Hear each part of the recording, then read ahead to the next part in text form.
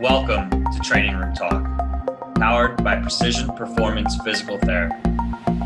Here we will discuss all things related to physical preparation, including rehab, performance, and education.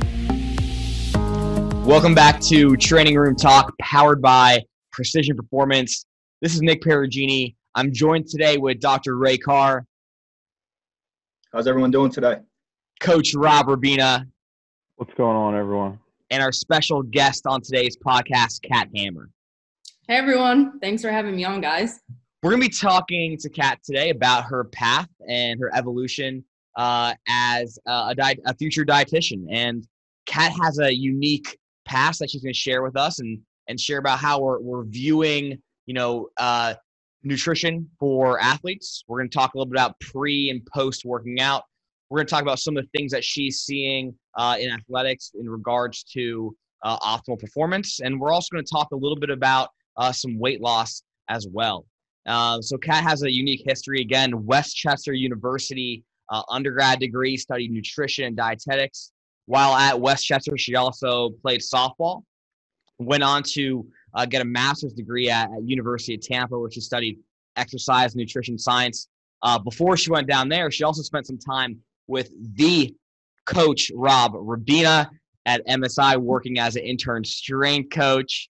And again, she's gone on to spend 2 seasons with an affiliate of the Pittsburgh Pirates, working in their nutrition and dietetics department, and is now currently going through a program affiliated with Virginia Tech to go ahead and get that RD, the registered dietitian certificate. So without further ado, we'll let Kat kind of recap and talk a little bit about her path and her evolution and what she's currently up to these days. Yeah, well, thanks, Nick. So while I was at Westchester playing softball, I went in and was studying nutrition and dietetics, like you said. And of course, growing up as an athlete, I'm just used to working with athletes. And I realized while I was in my undergrad program that when we would do group projects with general population case studies and stuff like that, I had a hard time taking the athlete in me out of that situation. So I always wanted to apply like, these performance principles, even like from my early time in undergrad, just because that's how I always associated things as far as nutrition. So I knew pretty early on that I wanted to work with athletes. So then because the dietetic internship match system is pretty complicated and there's a lot of things that go into it, the match system is really hard to get into and to get matched to a program. So I wanted to pursue a master's degree that kind of focused more in a specialty area. So that's why I chose exercise and nutrition science. And that was definitely inspired a large part by Rob. I learned so much working with him in a short period of time. And I knew that if I wanted to work with athletes, I really had to understand them, not just from a nutrition perspective, but like, what is the athlete actually doing? What are their actual needs? I just wanted to get a better understanding of that. And then that program there, fully research-based. It was really interesting looking at more case study examples because you learn like in undergrad, the ideal situation kind of thing. So when you're working with an individual, you're giving them these percentages for their macronutrient breakdown and everything's perfect and it's this ideal situation. And then when you're looking at more case study examples, it is completely different and it's so individualized. And that was something really cool. And then working with the Pirates was such an interesting population. Of course, everyone's along the same lines, but you have such a huge variation within that.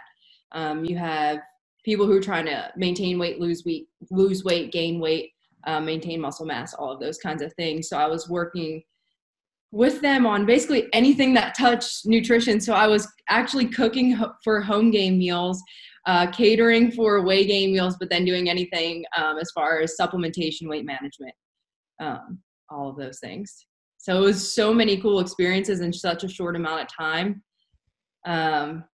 It was awesome. That's great. And then that led you to, your current program. Is that correct at Virginia Tech?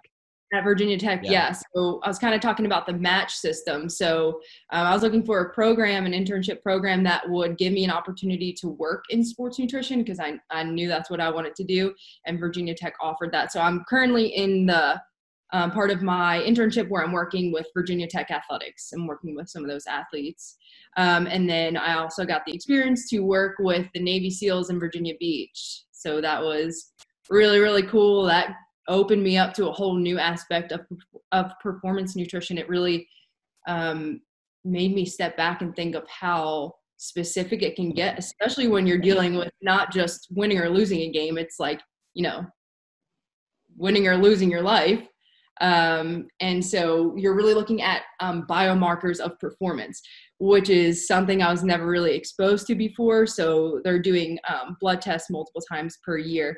And then the dietitian is going in and treating those tests with nutrition, which is really, really cool. Awesome. Too cool. And, what's next for you, right? Where do you want to go from here? Yeah. I think end goal would to have my own business, but I think I would love to get into an organization. This is kind of my thought process right now. I'd love to get into an organization that has the resources of measuring body comp and also just learning more. I think that would be really helpful for me in my professional career. But definitely one day I would like to have my own performance nutrition business. Awesome.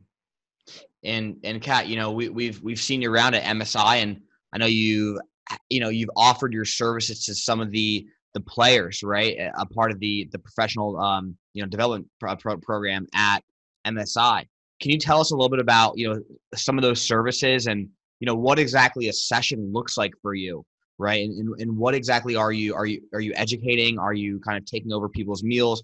What does that service look like that you've been offering at MSI? Yeah, so a huge part of sports nutrition is education. The education component is key. Nutrition is so much of a different science than other things is because it's so personal to people. So when you think about food, you associate it with comfort, family, tradition, culture, all of those things. And so when you are something as simple as asking somebody what they ate that day, they're going to be really hesitant to share that information with you because it's very personal. So a lot of sports nutrition and nutrition in general is that counseling aspect of understanding associations with food, why they have these aversions, why they love certain foods, why they hate certain foods, why they don't eat breakfast, why they have this huge dinner every night. You know what I mean? So a lot of it working with the athletes at Maple Zone is understanding why they have these dietary habits and then trying to intervene in a way that still honors their food preferences and stuff like that while also improving performance through those things. So the first session that I normally have with them is pretty lengthy. It's normally about an hour, and it's really just asking them a ton of questions like, what is their goal? Really hearing them out, understanding where they want to be versus where you see them being. So kind of meeting in the middle there, and then also getting really detailed with their food history. So I'll ask them like, what time are you waking up in the morning? And then go through every single meal and snack throughout the day and making sure we're getting like all those little things. So like, are you having coffee? What are you putting in your coffee? Like just making sure you know everything that they're putting in their bodies that day. Because little things, when you get to higher levels of performance, little things can make a huge difference. So you really have to understand what they are doing. Awesome. And again, you're primarily working with athletes, of all levels, right? So youth to middle school to high school to even, pro. Yeah. In some of these situations, are you having parents with you as well when you're having these conversations? Yeah, so that's a whole different thing is when you're working with an athlete and they also are still young where they have their parent with them, because the athlete can control certain things when they're that young, but they can't control everything. So their parent is the one that's doing the grocery shopping. Their parent is the one that's cooking. So you're not only counseling the kid, but you're also counseling the parent. And then a thing that I have run into that's a little bit of a tough conversation is, we kind of talked about this before we got on this call, but trying to tell a parent that they have been unintentionally, of course, chronically underfeeding their child is a really hard conversation, because that makes them feel uncomfortable, like they're not parenting in the right way. But also that's something that's really, really important, to have them understand, especially for performance. They need extra calories, and we don't think that these young athletes need as many calories as they do, but these young athletes who are in like middle school, high school need over 2,000 calories for sure. And it's sometimes the exact amount of calories that an adult male or something like that needs. So I think the actual calorie need for young athletes is way higher than we presume it is. Right. And I think we should keep going on that a little bit. So, you're kind of coming to this conclusion. It sounds like you're gathering a lot of information, right? You're taking a history, you're trying to gather what this day-to-day looks like from a nutrition standpoint, and you're coming to the conclusion that, okay, we're probably underfueled, right? Yeah. How are you starting to communicate or have that conversation with either, a client or, a family member as well? Are you kind of like doing some math? Are you showing them the calculations? What does that look like for you? Yeah. So normally when you look at a diet history, you can see some holes right away. So you'll work with athletes and you'll be asking, okay, what are you having for breakfast? And they have like one piece of toast. So already just looking at that, they're going to be low on fat, low on protein for the day, and definitely low on carbohydrate as well. So going through the diet history, you can already see holes and places you can fill in. And for every athlete that I work with, I don't have them, or I will calculate their energy needs, but I don't share that with them necessarily. The only time I share that with them is if I feel like they are appropriate for macronutrient tracking, and I don't think all individuals are, especially young athletes. Like I said, if you're looking at their diet history and they have one piece of toast for breakfast, and then they have a PB&J for lunch with some water or Gatorade or something like that, and then dinner's like a normal dinner, but they're not really snacking throughout the day. Like there are so many places where you can add foods and get them closer to their fueling goals. And another thing that I like to do is always act like you're adding things, not taking things away. So if you are an individual who loves whole milk and you're trying to lose weight, okay, well, for weight loss, whole milk we're not going to associate whole milk with weight loss. However, if you love whole milk, then fine, let's keep it in there, but let's just like take out something else throughout the day. Does that make sense? We always want to have them thinking that they are keeping things and we're not taking things that they are really passionate about or feel personal about. We don't want to take those things away. Yeah. Right. Like I love pasta, like I got to have my pasta. No one's taking that away, Kat. Exactly. And that's what I use that example a lot because my family's Italian. And if we're going to have an Italian dinner, we're not having whole grain pasta. That's crazy. No. Right. So blasphemy. Right, exactly. So there are certain things in the diet that you just don't want to mess with certain people. Another thing is like ice cream. If you love ice cream, fine, we'll keep it in there. We'll limit how much we're going to have, or limit how many times we have it. But that's something that we're not taking away from people. That's cool. Like, do you ever? I know you spoke upon like education.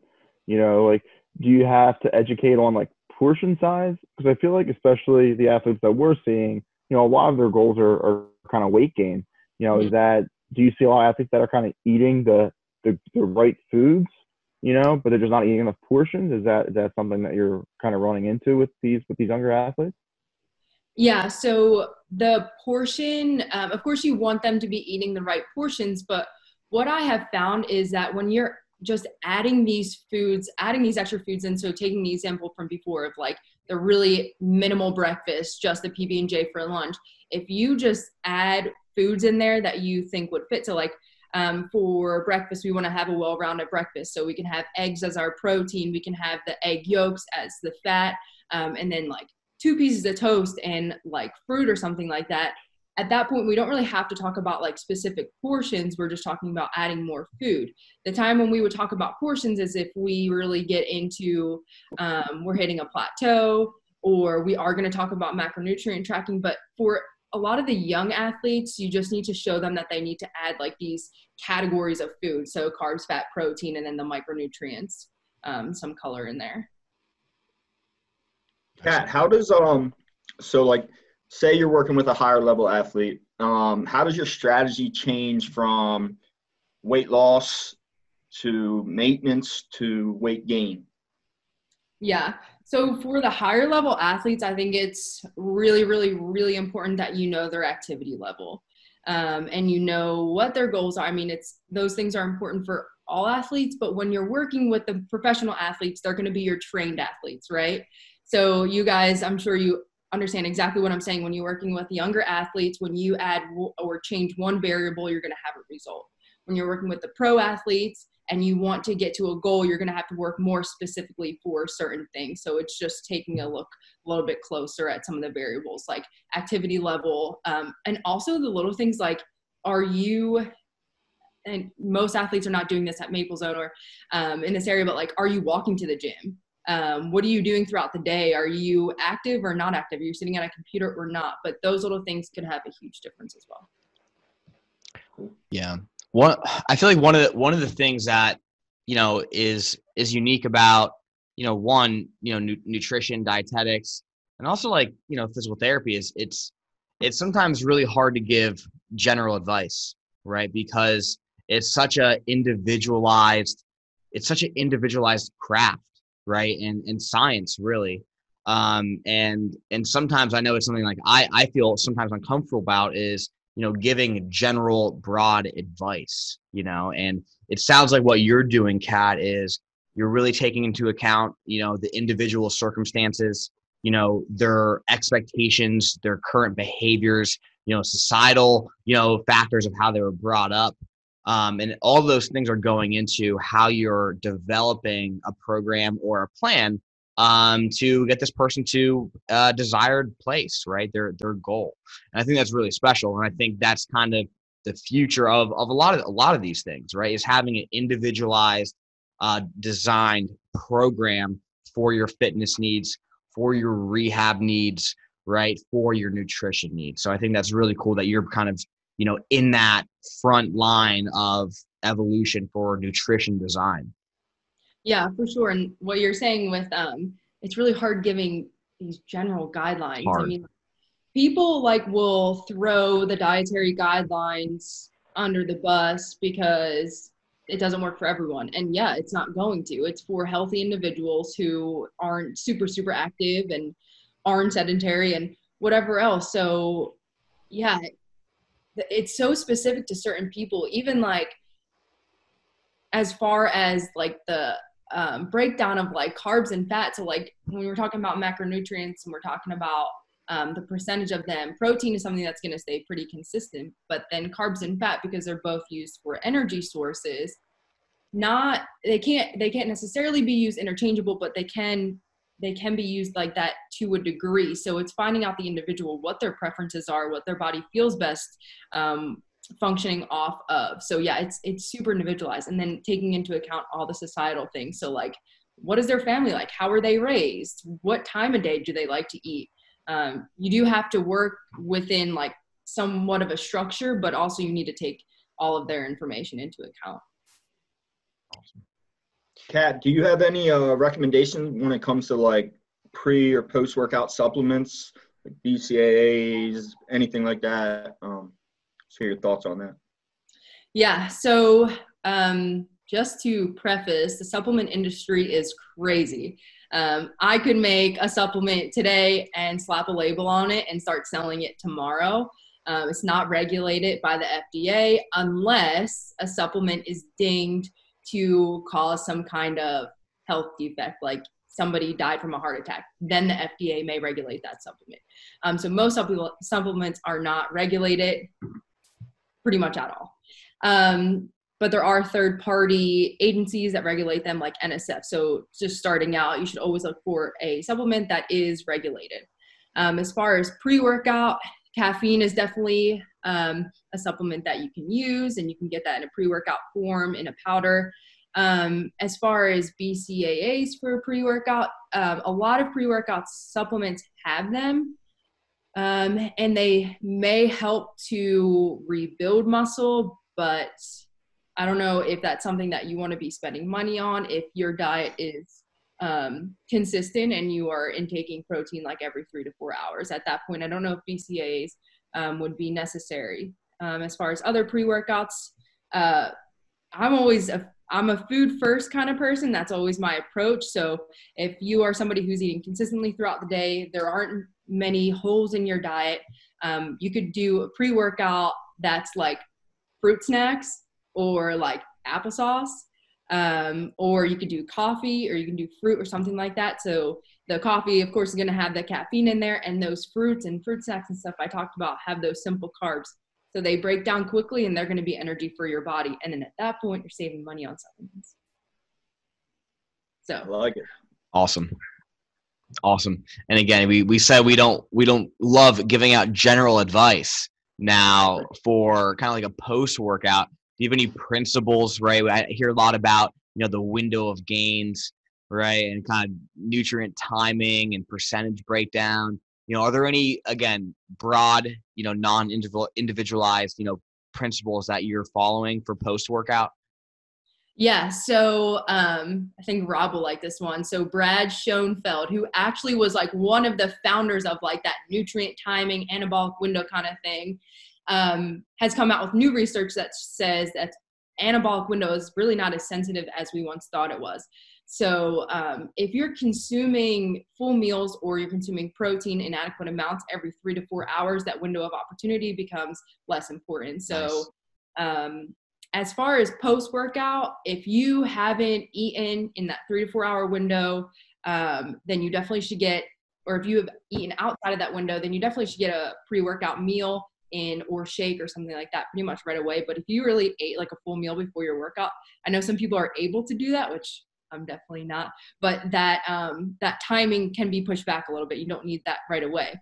As far as actual nutrient content of that meal, we definitely want to go with protein, and this is general, but 20 to 40 grams of protein would be an adequate amount. And then you actually want to couple protein with carbohydrates so that you can refill those glycogen stores or those energy stores, help you for your workout the next day, also help you to recover. Excellent. Very cool.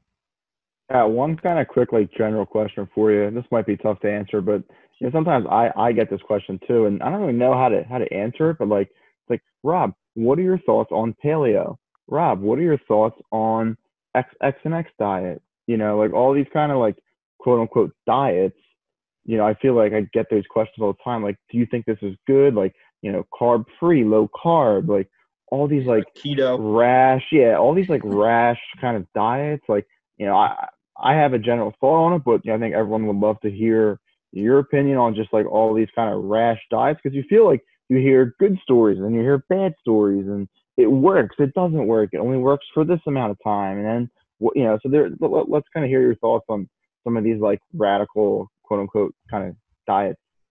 Yeah, this might be my favorite topic. I'm sure it is. So as far as diets, I think something important to consider is when somebody is going on one of these diets, whether it be keto, paleo, low carb, whatever it may be, the difference between their diet before and their diet now is that they're probably tracking their intake, which means that they're probably tracking their macronutrient intake. They're being more observant to those things, and they're probably in a caloric deficit. So if you're losing weight, it's because you're in a caloric deficit. You really can't lose weight being in a caloric surplus or even at maintenance. So these diets require people to look at their intakes a little bit closer.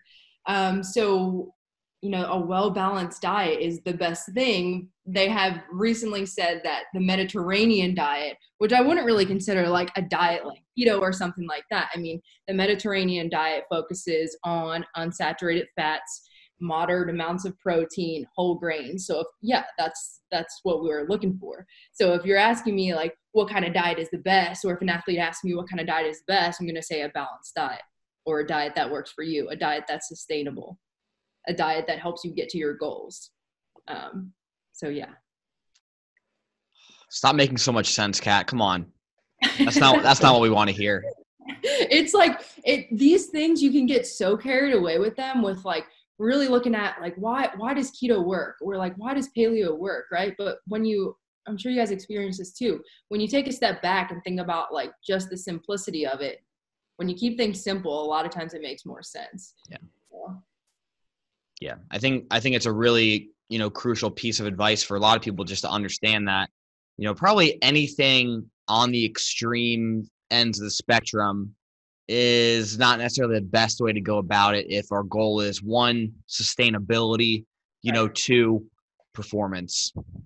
Right. And those diets, especially for athletes, for general population, like somebody really wanted to do keto, all right, we may, if they're really, really on that kick, you can help guide them through it, but you need to transition them into what they're going to do for the rest of their life, because they're not doing keto for the rest of their life. It's just not sustainable. And especially for athletes, the easiest thing to tell them is it's not going to fuel you for performance. And normally they'll be sold on that. So. Yeah. Okay, I have another good question for you. Yeah. Explain what happens when someone does fast. Ooh. I think Rob's connection got a little funky there. I think he was asking about intermittent fasting. Sorry, my internet kind of took a little wrong direction there. I say, explain what happens to the body when someone does a fasted cardio session. Never mind. Yeah. Okay. So when someone does a fasted cardio session, so when we're talking about a fasted session, we're probably talking about something in the morning after your body has been in a fast overnight. So it's probably going to be at least an 8-hour fast. And at that point, so you have these energy reserves or energy stores called glycogen, and they're in your muscles and they're also in your liver. And so your body uses the muscle stores first, and then the liver stores second. And through the night when you are fasting, your body burns through those muscle stores and then starts to tap into your liver stores. So you're kind of going through all those glycogen stores or all your carbohydrate stores. So when someone is doing a fasted workout in the morning, that means that they have all those stores are gone. And so then they're going to have that crossover effect where they start to use fat for their fuel source. And so the whole thought process of that is that they burn fat. And yes, that may be true, but also we need to consider that they need to be refueling in the right way to be able to have the improvements that they want. So I am not a huge proponent of fasted cardio. To me, it doesn't make a ton of sense. And also to me, for the people who are doing it are looking for that quick result. Usually people are not looking for a sustainable thing. So I wouldn't generally recommend it. But if you are somebody who likes to do fasted cardio just because you have like GI distress or something when you're working out, just need to make sure that post-workout meal is adequate to get your body to get all those stores back. Kat, what are your thoughts on intermittent fasting? Yeah. Intermittent fasting. So I think it could be a great tool for certain individuals. So intermittent fasting would be like throughout the day, you have like, let's say an 8-hour eating window. So you're going to eat from 11 a.m. to 7 p.m. And then once 7 p.m. hits, then you're cut off for the night and you don't eat again until 11 a.m. that next morning. So what they thought is kind of similar to the fasted cardio, that you're going to start burning through your fat stores. And really what they have found is that when you're only eating for an 8-hour window, you're probably putting your body in a caloric deficit. So that's what's causing the weight loss. And so for individuals who are big nighttime snackers and are just having trouble not snacking at night, but they like a challenge, then having them do intermittent fasting is probably a good thing. Because it cuts them off, but you have to make sure that within that 8-hour window, you're eating consistently, because I have done it and I have tried it, and you find yourself forgetting about it and then not feeling super hungry. So you need to make sure you're very intentional with your caloric intake during that time. So it's not just about like crushing as much food as you can because you're going to be burning fat during your fast. It's really just about cutting yourself off, putting yourself in a caloric deficit. Gotcha. Cool. Rob, Ray, you guys got anything else for Kat here? Not off the top of my head. I mean, I just want to. We kind of talked earlier a little bit about the individualization, and it's really cool to see the results of a good nutrition program coupled with a good strength and conditioning program, coupled with a good performance, skill-based program. It really adds, I think, not only a lot of benefit to the player, but also confidence. I've seen a lot of confidence in a lot of my younger athletes, when they know that their kind of nutrition box is checked. They know that they're putting on weight. Their confidence goes up. They start to add on an extra plate in the gym. They see the velo go up a tick or two. So it's I just want to kind of cover that. Like, it's a really cool piece that a lot of people might not think that it's that important. That how much really can my performance change by changing my nutrition program? I think it can change a lot. And I've only not only seen it firsthand, but seen it just in my athletes, just overall mentality, confidence, and just kind of mental makeup. And I think Kat, you mentioned like the counseling aspect. I think that's a really cool thing. And I didn't even really think of that. I knew nutrition and kind of dietetics was very behavioral, but the counseling aspect, was that something that you kind of had to learn how to do? Like, did you take any extra psychology courses? Like, that kind of counseling aspect of the nutrition side, like you learn all the science and nutrition and all the exercise, but now you're kind of getting into a little bit psych stuff. Can you kind of maybe just touch on that and how that has maybe changed, or maybe that's something you didn't really expect to do? Yeah. So as far as the counseling aspect, so we do have required courses in undergrad, like nutrition counseling courses. And so you really, really, really get good at asking questions and listening. So we are taught to ask all open-ended questions, get their opinion, don't give any leading responses. You're really not supposed to show a ton of emotion, or even like, yeah, that's a great answer, or no, that's not the right answer. It's really supposed to be kind of a neutral thing, but that allows you to really get into their mind and understand where they're coming from and things like that. And something that you were saying about the athletes, having these improvements and thinking that, oh, nutrition actually can help my performance. I think something that we all need to consider, and it's just something that's really simple, but it gets overlooked, is nutrition really is the foundation of all performance and life in general. When you're thinking about how your cells run off of the food that you give it. And so if you're not giving it the best fuel possible, how could you expect it to perform in the best way possible? So I got one quick question. So we've talked about surplus and deficit. What is safe? Like, if we had one guy lose like 50 pounds over 3 months this fall. Is there like some kind of guidelines you have for that? Like, what's safe for both weight gain and weight loss? Yeah, so there are clinical guidelines established. So I think like a 20% weight loss in 1 year is like, it's probably not safe. But again, like these things, when you're working with an athletic population or they are being monitored and it's intentional, then like that clinical judgment has to start coming into play, because we can have these guidelines, but if they're getting blood tests and they're being overseen by dietitians, strength coaches, physical therapists, whoever it may be, then those things could, maybe be modified. But as far as athletes, I when I was working with the high school athletes, when I first started working with them, I didn't really understand how many were, one, underfed, and two, how quickly they could gain weight once they started adding calories. And I did talk to a few other dietitians just to ask them, like, I have this one athlete, started working with him in January. And so when I first started working with him in January, he was 109 pounds, and now he's up to 126 pounds, like 3 months later, which that's, to me, I was like, oh my gosh, I don't know if this is okay. Like, but I did talk to other dietitians, and yeah, when you are in that chronic underfed state, it makes sense to maybe have that weight gain so quickly. So there are guidelines, but if you are being overseen by a dietitian, I think you can loosen them a little bit. Great, thanks. Mm-hmm. Oh my God.